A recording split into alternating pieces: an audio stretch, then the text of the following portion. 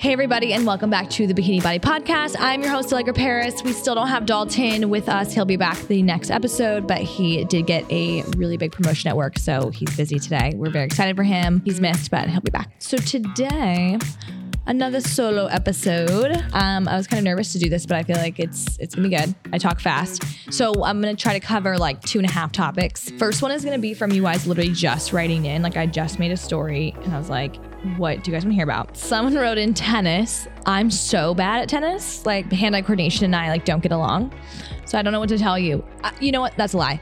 Wear a shoe that's like not stretchy on top, like a nice hard top shoe so that your foot doesn't like sling once you're slamming onto your sides, your foot's not like going flying. Like you want to keep everything in place. You're going to do a lot of like stepping from side to side. So just working on all those muscles associated. I feel like you guys know that. I don't know much about tennis. We're not even doing it. Okay. The next one's inappropriate. And then someone says workouts for height. I know, but some workouts give short girls a stocky look when trying to get a grade. But this is interesting. We have to unpack this. There's no workouts for height. But when you're shorter, so maybe you're like 5 foot, 5'1", you typically don't weigh as much as someone that's taller than you, right? Like I have a girlfriend, she just eats so much less than me because I'm 5 inches taller than her. So she's like overall just a smaller human. So everything kind of should be making sense. Like she'll go and do a workout like I'm going to do where we'll get like a heavy weight and we'll squat. So if I'm squatting a 75-pound dumbbell, like she might, I'm picturing my 5-foot friend, she might be doing like a 50 because like it's just all proportionate to like she's eating less than me. So she's going to like lift a little bit less and she'll still have that booty. Maybe if you compared booties directly, hers would be a little smaller, but it's on her frame that then it looks like a little popped out booty. Like everything is just proportionate. So it's an interesting question because she's saying like, well, I don't know to just like listen to your weight load or if you told me to do 75 pounds, that's why you don't want to listen to the internet. Like you do everything for you. But also on my app, when I give everybody a workout, I always give a suggested range. So there's a lightweight set, medium set, heavy set. Lightweight is going to be 5 to 8 pounds. Medium is going to be 10 to 15, 10 to 12. Heavy, I like do a crazy range because like I'll be deadlifting 35s. Someone might be going though at like 15s or 20s. So that's like the range. And that's going to just be proportionate to your size. But what I'm really referring to is how much food you're taking in. Because you're just typically taking in less food. There's less of you to feed. It all is just proportionate. But that being said, like think about what you're eating. Yeah. So if you're overeating and then you're like lifting heavy and you're shorter, you might feel stocky because you're just gaining weight. So basically, if you're eating a lot, you're weight training a lot, what's going to happen is your body's not just going to make your body's going to feel your muscle more. So you're going to have like these bigger muscles. And that's like where the term stocky comes from. Like if you weren't lifting at all, it would just be body fat. But because you're lifting, it's like these puffy muscles. And yeah, a lot of people just don't like those. Like it's totally okay. I don't necessarily want that for me either. So that's that. The second topic that I wanted to talk about with you guys, I bring this up a lot. We're always talking about macros, but I still get so many DMs about this because I think it's just a really confusing concept. But I don't know if you guys have ever heard the term flexible eating. Like I'm on the flexible eating diet. Well, you're just focusing on your macronutrients, which is like the theme of this damn podcast. I could call it that, but we don't. So the whole way that I eat, the way I teach my clients to eat is via like counting macronutrients, not just calories, macronutrients. What are those? Carbs, protein, and fat. How many grams you're going to have of each within a day. So it's like a template. It's literally, you are allotted X amount of carbs, X amount of protein, X amount of fat. That allotment is going to be based on your goal. If you are trying to lose weight, you'll have X amount of carbs, protein, and fat. That will get you to a point that if that's all you consume, you'll be in a deficit for the day, which means you burnt more calories than you took in. Boom, you're going to lose weight. And maybe that number is 95 grams of protein, 130 grams of carbs, and 35 grams of fat. And if you hit those, you're in your deficit. How do we figure that out? We took your body fat, multiplied it by like 11. We looked at your activity level. We did all these different things to figure those numbers out. Then when you know those numbers, I love this because I'm a very like Virgo A type person. My sister loves to tell me this. So I love like when 1 + 2 = 3, and like that's just how it needs to equal. I need it to be that way. So I like that there are just these certain numbers that you got to hit. Once you do it, boom, done, goals set. Like it's not this weird aloof thing. It's literally science. Why is it called flexible eating? Because, okay, I'm not saying to do this, but I'm saying if you get that 130 grams of carbs and you eat 2 donuts, okay, but you have like a lot of protein in your day, you have all those good things, you filled your fat, your protein, and you ate 2 donuts and it got to 130. Look at you. You are going to lose weight still because you just put everything in its little category and you didn't have 3 donuts, you had 2. So it fit in the carbs. Am I telling you to do this? No. But what I'm saying is like, that is how I live my life, where when I want my treats, want my cake and eat it too, I have them. I stick them in that mold that I'm talking about, those allotted amounts I get to have that were planned for me based on my activity level, my age, my height. And when I'm with friends, they're like, oh my God, you're eating that, or you're the fitness girl. How are you having the brownie sundae, which I did have yesterday. And I'm like, guys, one, I'm not eating the whole brownie sundae because it makes me sick because I'm literally like dairy free, but I'm going to have as many scoops as I want so I don't hate my life and myself. Okay. Like, so I just allot that space. I know that it's a lot of fat. I know that it's a lot of carbs. So I'm going to plan accordingly and shove that into my little mold or my little, however you want, template for the day. That is why it's called flexible eating. That is why like you see fitness people eating donuts. Well, they're also like burning more calories if they're getting a workout in that day. But the point being is you can fit things in. So like I know a guy, he's just always eating in a deficit because he's not eating enough. And so he'll be like, oh, well, I had this unhealthy thing. And I'm like, you're still losing a lot of weight today. That's all you ate today. Like, what? Some people will just confuse me. Like, I'm like, guys, don't you think about like how much you're expending? But if you're doing nothing, you're still expending like 1,200 calories in a day, which is so wild to me. That's why the number falls around like 1,500, because you're also going to get a workout in, which puts you like 300-400 calories up. So you're expending 15. We're going to make sure that you're eating below that if you're trying to lose weight. If you're trying to gain weight, so I do work with some men that try to gain muscle. We got to take that protein up way higher. So hopefully that made sense of why you can technically eat anything you want. That's going to bring me into my next point. Well, I guess I should touch on whatever. Okay, it's going to bring me to my next point of preparing for the night out. So we also have talked about this a bunch, but why can I be a trainer with abs and go out on Saturday night with Dalton and have a lychee martini with a lot of sugar and have a really oily dish at Carbone and still look good the next day? Why? Because I know my macros. So I know what I need to do. Like, this part is where people are like, live your life. It's like, no, not when I want to have my cake and eat it too. Not when I still want to look good. Sorry. Like, it's not wrong of me to want to just like be in control of my diet. So if I know that that's my night, I'm going to prepare. Okay. And what are the 2 things that you know you're going to be consuming a lot of? Fat mostly, and carbs. I'm not a pasta person. So like when I go out, I'm still going to have protein and stuff, but it's going to be lathered in all the oils. Okay. So that just means I'm going to prepare leading up to dinner. Breakfast and lunch will have like no fat. I'm going to cut all my yolks. I'm going to cut all my oils. I'm going to cut all my cheeses. I don't eat cheese or whatever. Lunch, same thing, cutting all the dressings, cutting all the sauces. So I'm just going to have a very plain day. I don't care because I know I'm going to send it at Carbone. Like, I'm going to send it. So I'm going to wake up. I'm going to have my egg whites. I'm going to have a low carb wrap. I'm at like 80 calories from the wrap. It's low carb. It's nothing. The egg whites, I don't care. It's protein. We love that. Lunch, like similar thing. Maybe it'll be some carbs again, just because I know I'm going to go for a run as well before dinner. Maybe it's my protein cereal, like no fat. Maybe it's like a chopped up chicken and veggie, like small dish. Again, I don't care. I'm fine with my day. I'm feeling fortified. I got my veggies in. I'm eating the rainbow. I'm getting my micronutrients. I'm going to go for a run. We'll talk about that really quick, timing of that. And then I'm going to sit down at dinner. I'm going to eat whatever I want. I'm not going to think about it. I'm going to eat what makes me happy. I'm going to enjoy my dinner. I'm going to also know that if I am sitting and drinking, like, I'm going to go dancing and moving around after, because if I'm with Dalton, we're just absolutely doing something, okay, till like 1 a.m. We're running around. That's calorie burn.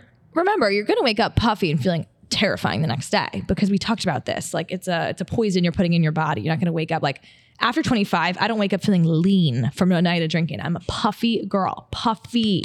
And I know that, and I just sit through the day and I say, okay, this doesn't mean it's fat. I'm just hurting inside. I'm going to go for a run. I'm going to sweat out my alcohol, and I'm going to get right back into my routine. And I level out like 2 days later. One thing I haven't really talked about in here, what we have, but not in association with like a night out, is going to be when you're timing your workout. There's been times I've like done a 6-mile run, 5-6 miles, because I have energy and I have time. And then I realized, oh my God, dinner is not until freaking 9:30 or 10. and I just ran at like 5. I try to time it more closely to like before I start getting ready and go to dinner, because what can happen is you are just so too starving. You don't want to go to a dinner like too starving and then you just like overeat a little bit. That can be it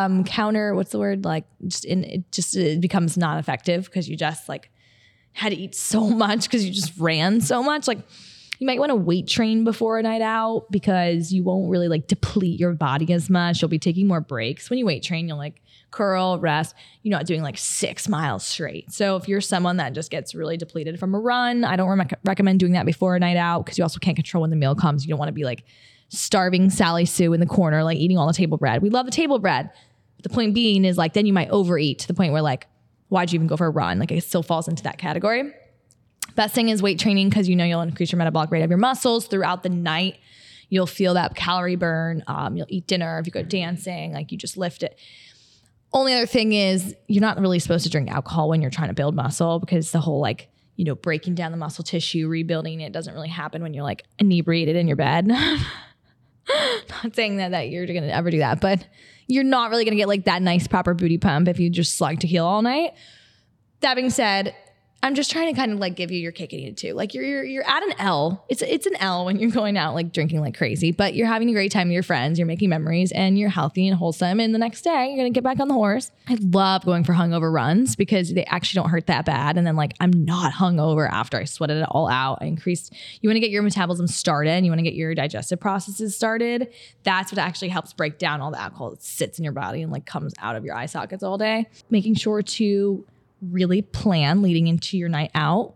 If you are someone that just wants to not add to your Sunday scaries and be like, I ruined my life and I'm going to be fat. Like we just don't want the two. Like you don't want to feel all like I ruined my progress. And I have clients that I got to calm them down because that is how they'll feel. I'm like, guys, what's the point of life if this is like how we're going to let ourselves be? Like we need to feel like we're in control at all times. And that is the way that you can wake up. Know like, hey, I had a great night. Like I'm going to be completely fine. Like whatever.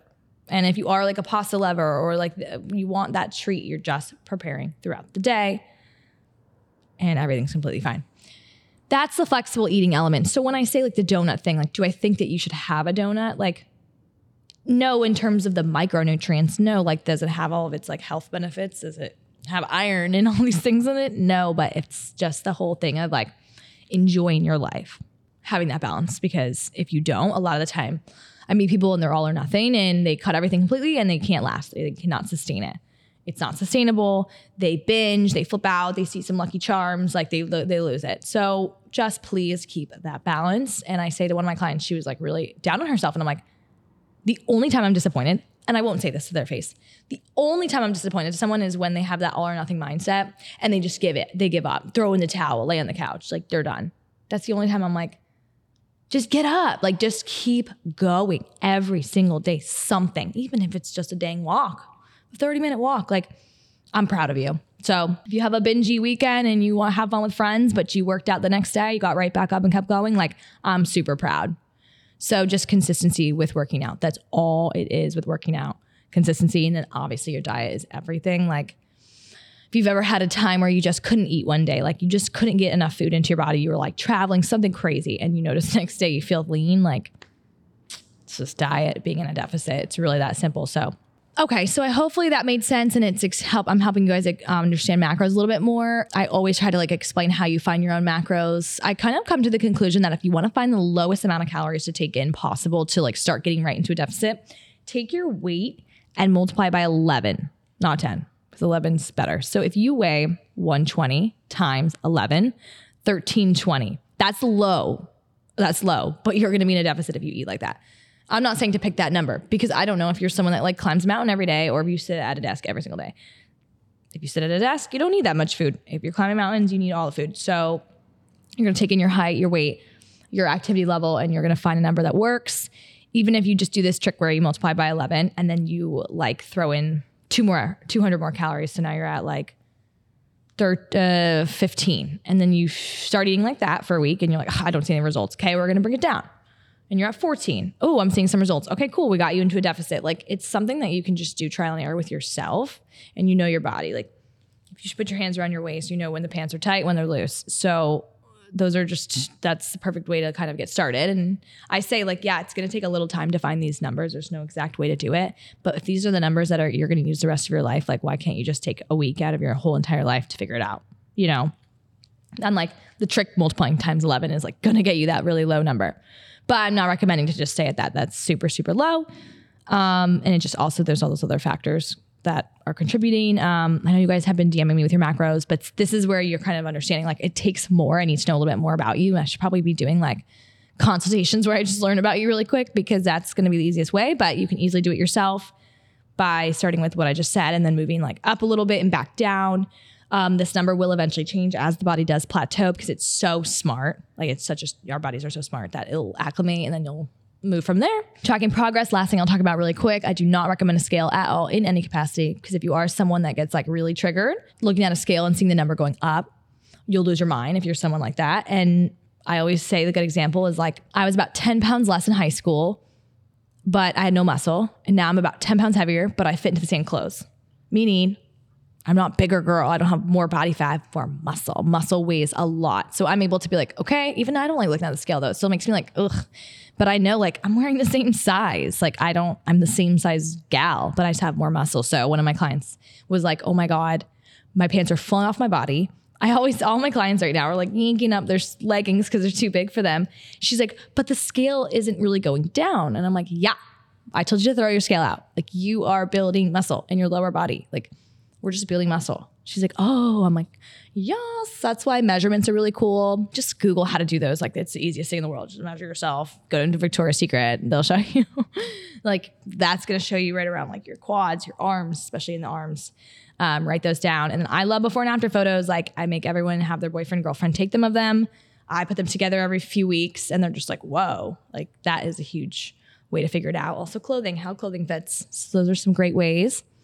I don't recommend doing any of this tracking like shorter than intervals of 2 weeks. So every 2 to 3 weeks do it, not every 3 days, because you have to understand like bloat and just being regular in the bathroom are huge contributing factors. You could literally get on the scale and weigh 5 pounds more because you just haven't been regular, or more than that. So I'm always just looking at my clients point blank and I'll be like, yeah, you need to go to the bathroom. Like I don't care, because I'm like, that is what it is. Like, please don't weigh yourself every 3 days. Throw it out the window. I had a client buy a scale and then he threw it out he just threw it in the trash. I'm like, you should be better off unless you're strong mentally, but like, it's just tough. Like, I don't know. I don't like to look at the scale. I like to like see how my pants feel instead. Okay. That's a lot of information. I really, really hope it helped, guys. Solo episode. We will have Dalton back because he helps make everything funny and makes me talk slower. Love you guys so much. Please DM me with more topics you want to hear about at Allegra Paris, at Allegra Paris Bikini Body, at Dalton T. Evans. Find us on Spotify Podcasts, Apple Podcasts, anywhere you can listen to a podcast. We will be there. See you guys next week. Bye.